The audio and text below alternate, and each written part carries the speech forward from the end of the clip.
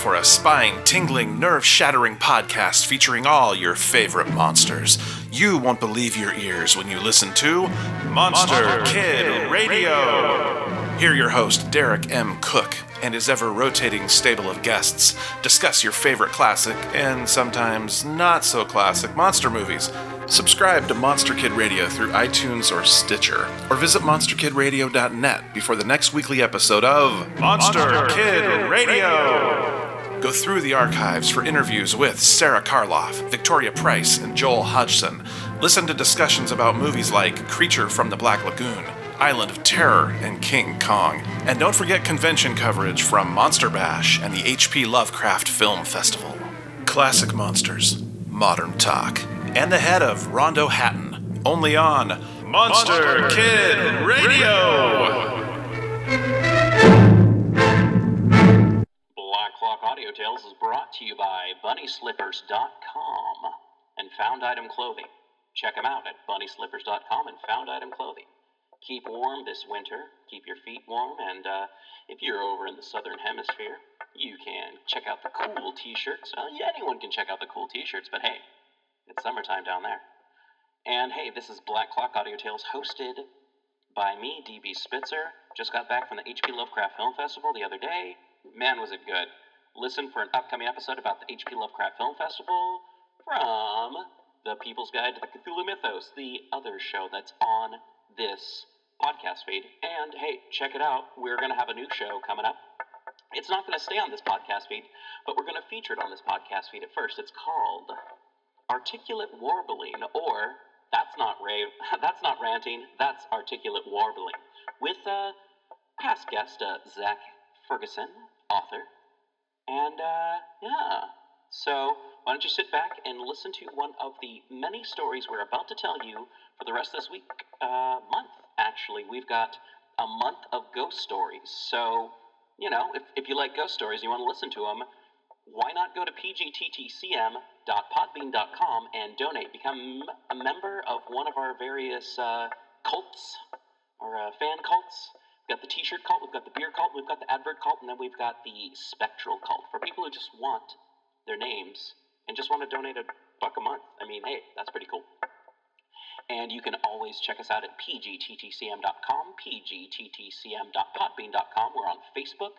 We're on Stitcher. I think we're on Spotify. We are on Instagram, and we are on Twitter, even though I don't really use it. Thank you so much, and hey, ghost stories, rate, review, subscribe. A Strange Incident by S. McCurgy.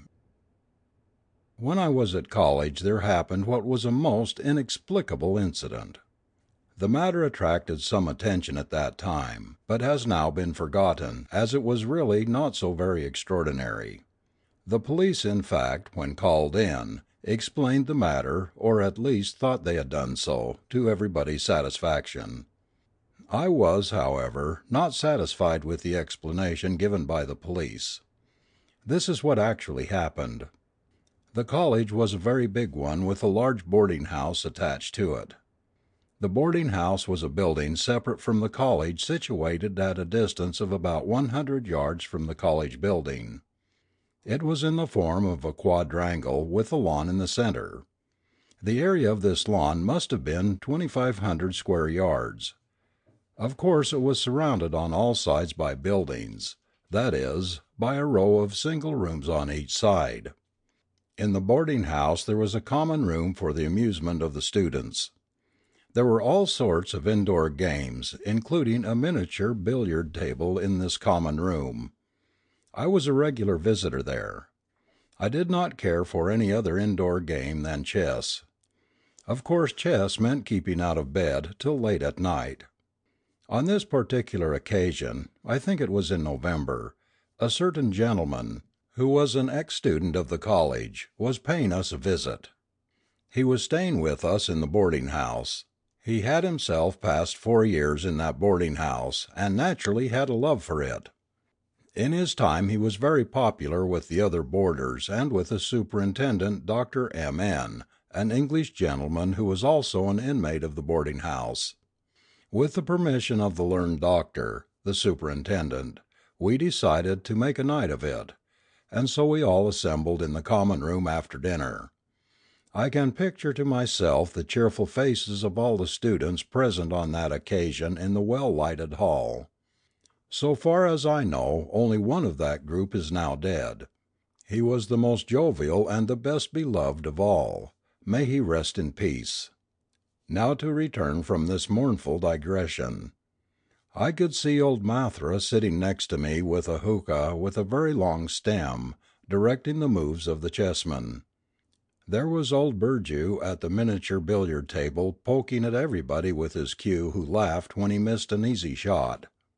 Then came in the superintendent, Dr. M.N., and in a hurry to conceal his hookah (Indians never smoke in the presence of their elders and superiors) old Mathra nearly upset the table on which the chessmen were, and the mirth went on with redoubled vigour as the doctor was one of the loudest and merriest of the whole lot on such occasions.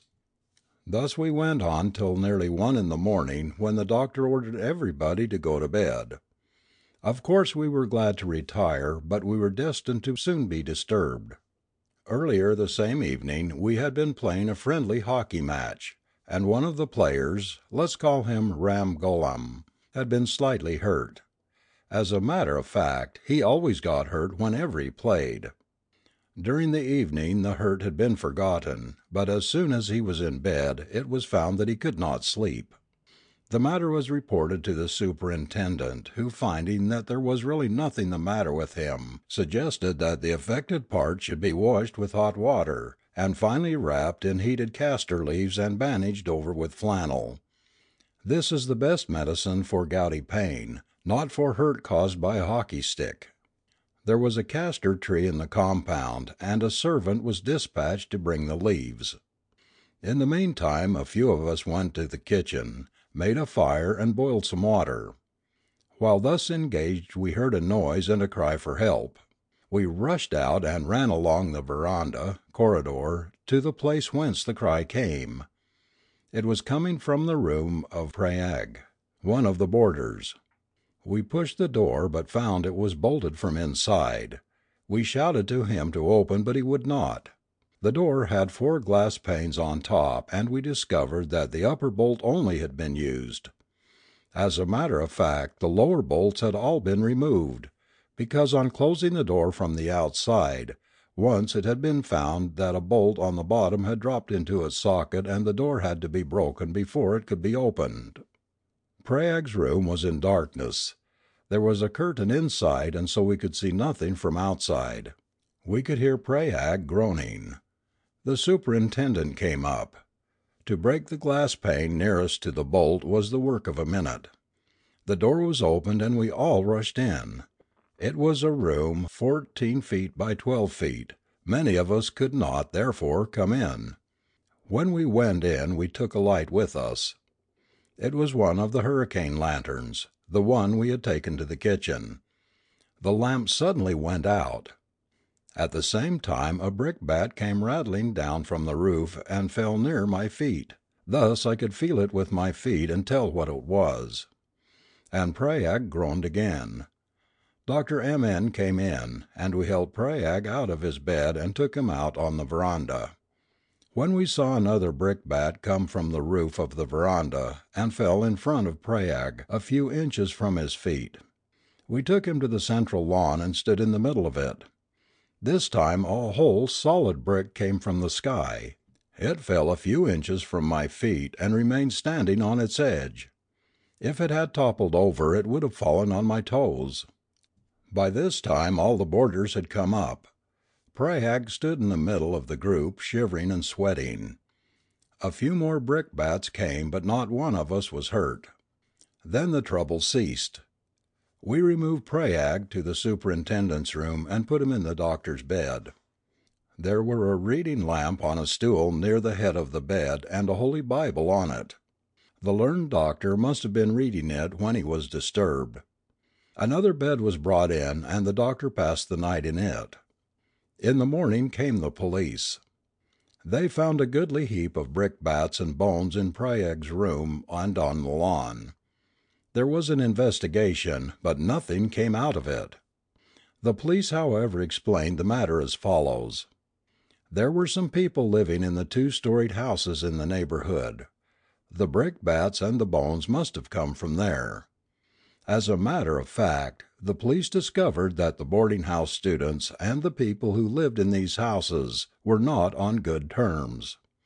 Those people had organized a music party, and the students had objected to it. The matter had been reported to the magistrate and had ended in a decision in favor of the students. Hence the strained relations.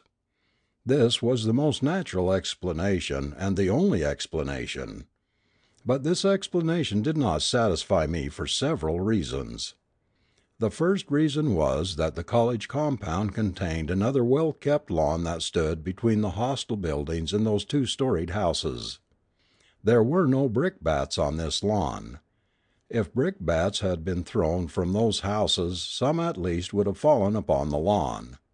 Then as regarded the brickbats that were in the room, they had all dropped from the ceiling, but in the morning we found the tiles of the roof intact. Thirdly, in the middle of the central lawn there was at least one whole brick.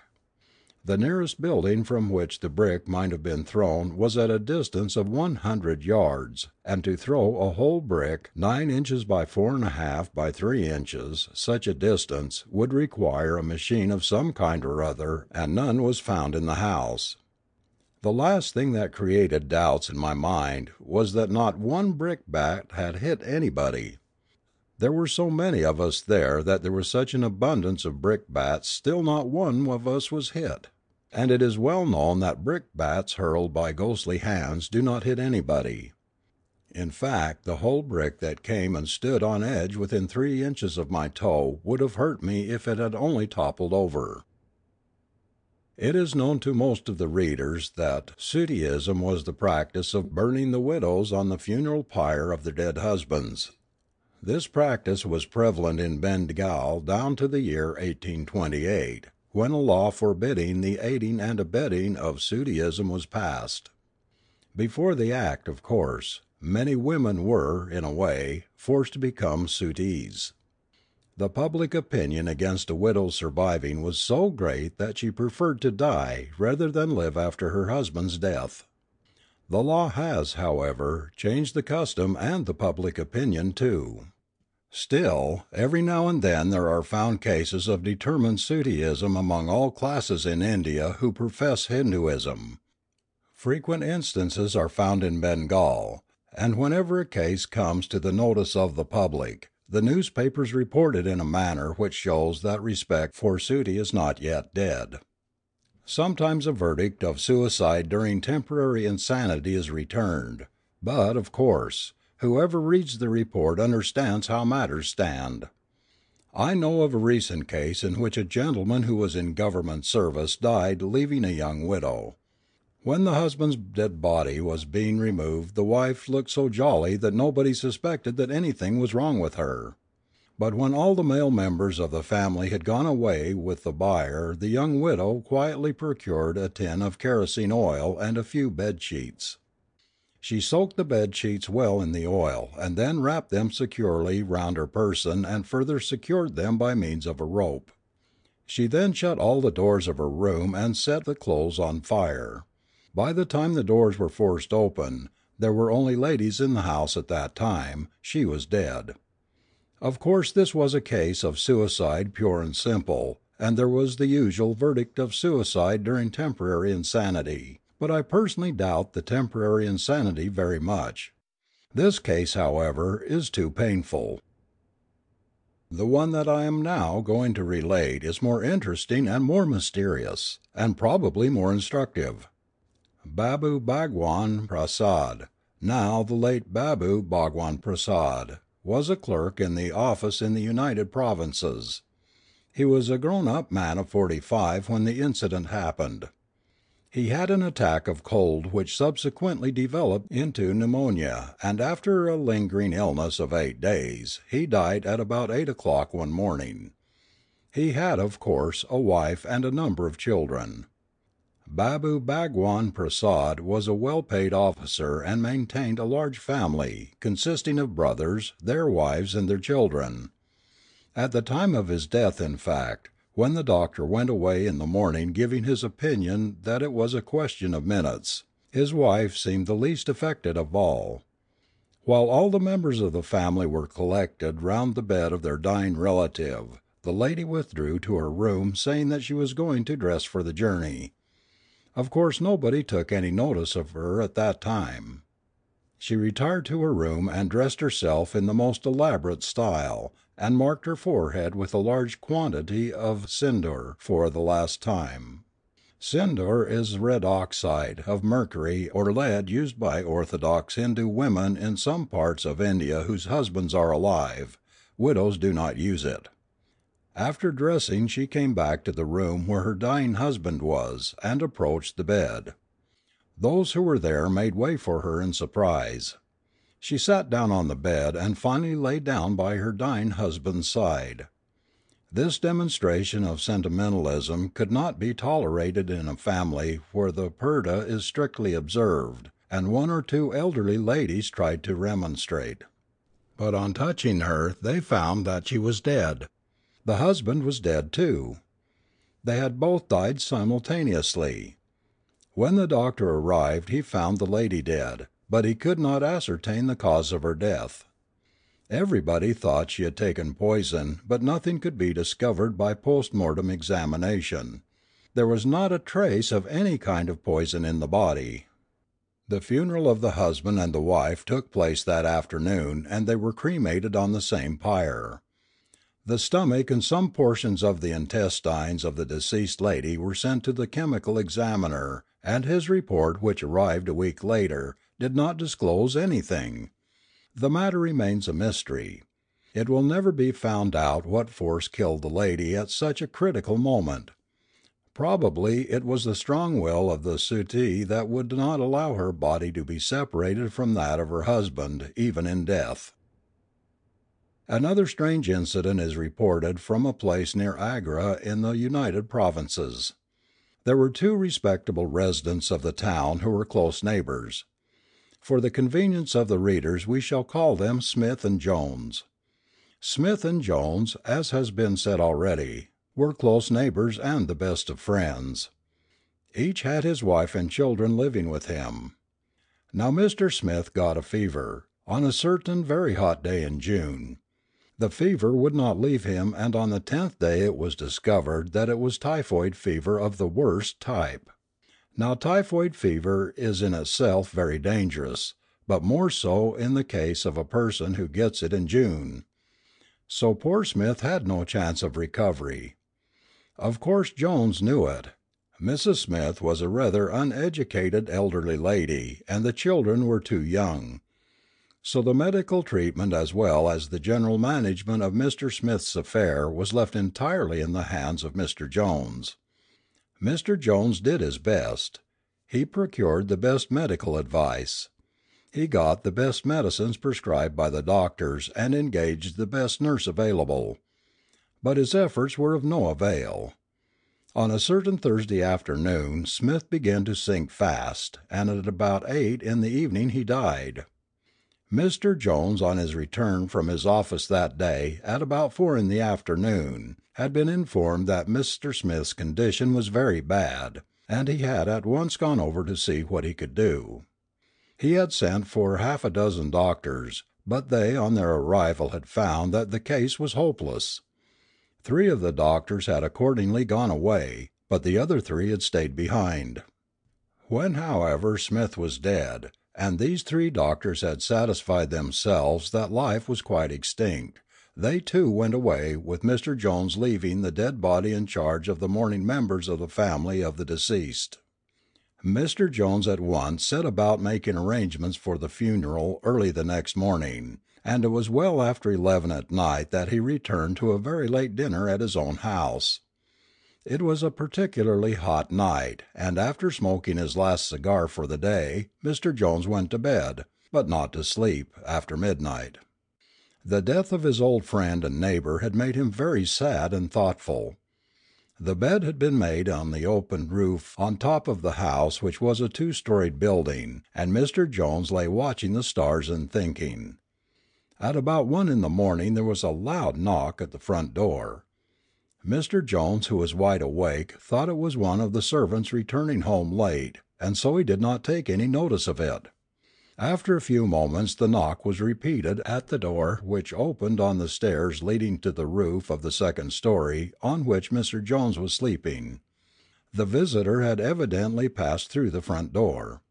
This time Mr. Jones knew it was no servant. His first impression was that it was one of the mutual friends who had heard of Smith's death, and was coming to make inquiries. So he shouted out, "Who is there?" "It is I, Smith," was the reply. "Smith is dead," stammered Mr. Jones. "I want to speak to you, Jones.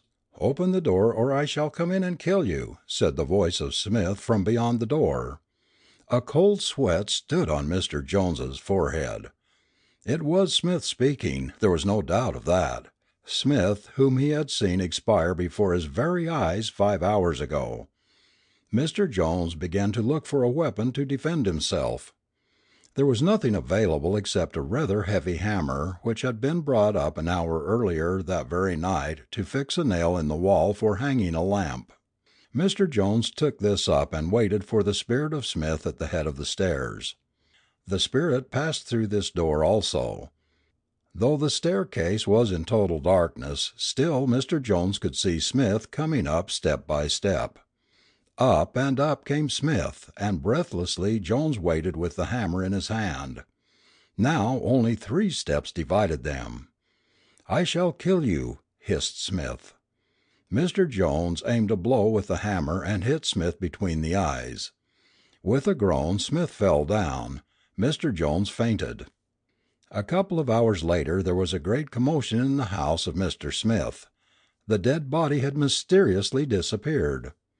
The first thing they could think of was to go and inform Mr. Jones. So one of the young sons of Smith came to Mr. Jones's house. The servant admitted him and told him where to find the master. Young Smith knocked at the door leading to the staircase but got no reply. After his watchful nights he is sleeping soundly, thought young Smith. But then Jones must be awakened. The whole household woke up but not Mr. Jones. One of the servants then procured a ladder and got up on the roof. Mr. Jones was not up on his bed nor under it either. The servant thought he would open the door leading to the staircase and admit the people who were standing outside beyond the door at the bottom of the stairs. There was a number of persons now at the door, including Mrs. Jones, her children, servants, and young Smith. A servant stumbled upon something. It was dark, but he knew it was the body of his master. He passed on, but then he stumbled again. There was another human being in the way. Who is this other? Probably a thief, thought the servant. He opened the door and admitted the people who were outside. They had lights with them. As they came in it was found that the second body on the stairs 2 or 3 steps below the landing was the dead body of Smith, while the body on the landing was the unconscious form of Mr. Jones. Restoratives were applied and Jones came to his senses, and then related the story that has been recorded above. A doctor was summoned and he found the wound caused by Jones's hammer on Smith's head. There was a deep cut but no blood had come out. Therefore, it appeared that the wound must have been caused at least 2 or 3 hours after death. The doctors never investigated whether the death could have been caused by the blow given by the hammer. They thought there was no need of an investigation either, because they had left Smith quite dead at 8 in the evening. How Smith's dead body was spirited away and came to Jones's house has been a mystery which will probably never be solved. Thinking over the matter recorded above, the writer has come to the conclusion that probably a natural explanation might be given of the affair. Taking, however, all the facts of the case as given above to be true, and there's no reason to suppose that they are not, the only explanation that could be given, and in fact that was given by some of the skeptical minds of Agra at that time, was as follows. Smith was dead. Jones was a very old friend of his. He was rather seriously affected. He must have, in an unconscious state of mind like a somnambulist, carried the dead body of Smith to his own house without being detected in the act. Then his own fevered imagination endowed Smith with the faculty of speech, dead though the latter was, and in a moment of, well, call it temporary insanity if you please, he inflicted the wound on the forehead of Smith's dead body. This was the only plausible explanation that could be given of the affair, but regard being had to the fact that Smith's dead body was lying in an upper story of the house and that there was a number of servants between the death chamber and the main entrance to the house, the act of removing the dead body without their knowing it was a difficult task, nay, utterly impracticable. Over and above this it was not feasible to carry away even at night the dead body along the road, which is a well frequented thoroughfare, without being observed by anybody. Then there is the third fact that Jones was really not such a strong person that he could carry alone Smith's body that distance with ease. Smith's dead body as recovered in Jones's house had bare feet. Whether there was any dust on the feet had not been observed by anybody, otherwise some light might have been thrown on this apparently miraculous incident. End of story 26.